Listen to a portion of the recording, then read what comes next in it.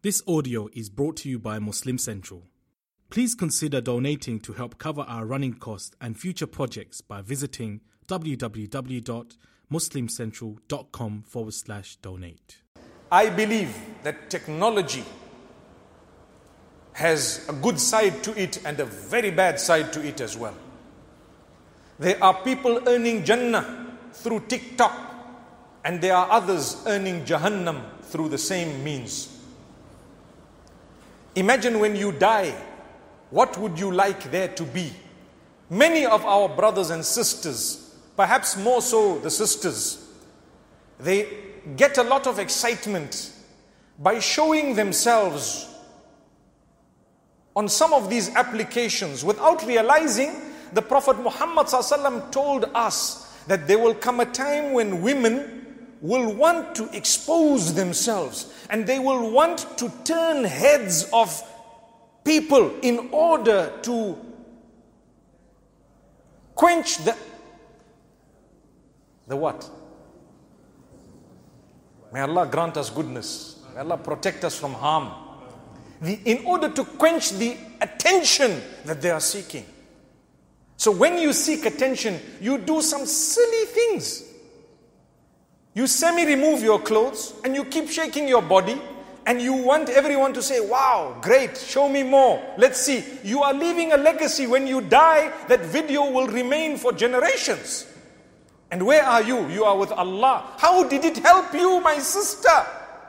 How did it help you, my brother? Subhanallah. The Prophet ﷺ says, from the categories of those who will be burning in hellfire, and it's important we mention this hadith. May Allah protect us. People don't want to hear the hadith.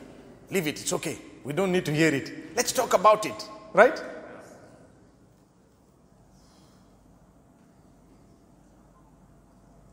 From among the women, those who are clothed with the intention of revealing. Oh, have you heard that? I covered myself with the intention of showing something. What are you showing? Your shape. What else are you showing? Subhanallah, the young boys are speaking. Look. What else are you showing? This is a hadith. I'm not talking of my words from my pocket.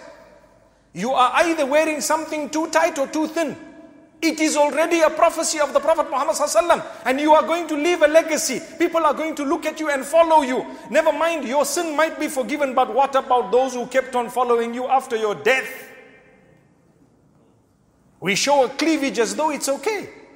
And we say, thank you so much. When a young man who's not supposed to be looking, and by the way, you should be lowering your gaze, people say, MashaAllah. La hawla wa la quwwata illa billah. What legacy are you leaving? And I'm not trying to attack the sisters, because the brothers are equally guilty for adding fuel to fire by commenting in a negative way, thinking it's positive. MashaAllah, oh beautiful, I love it, excellent, etc.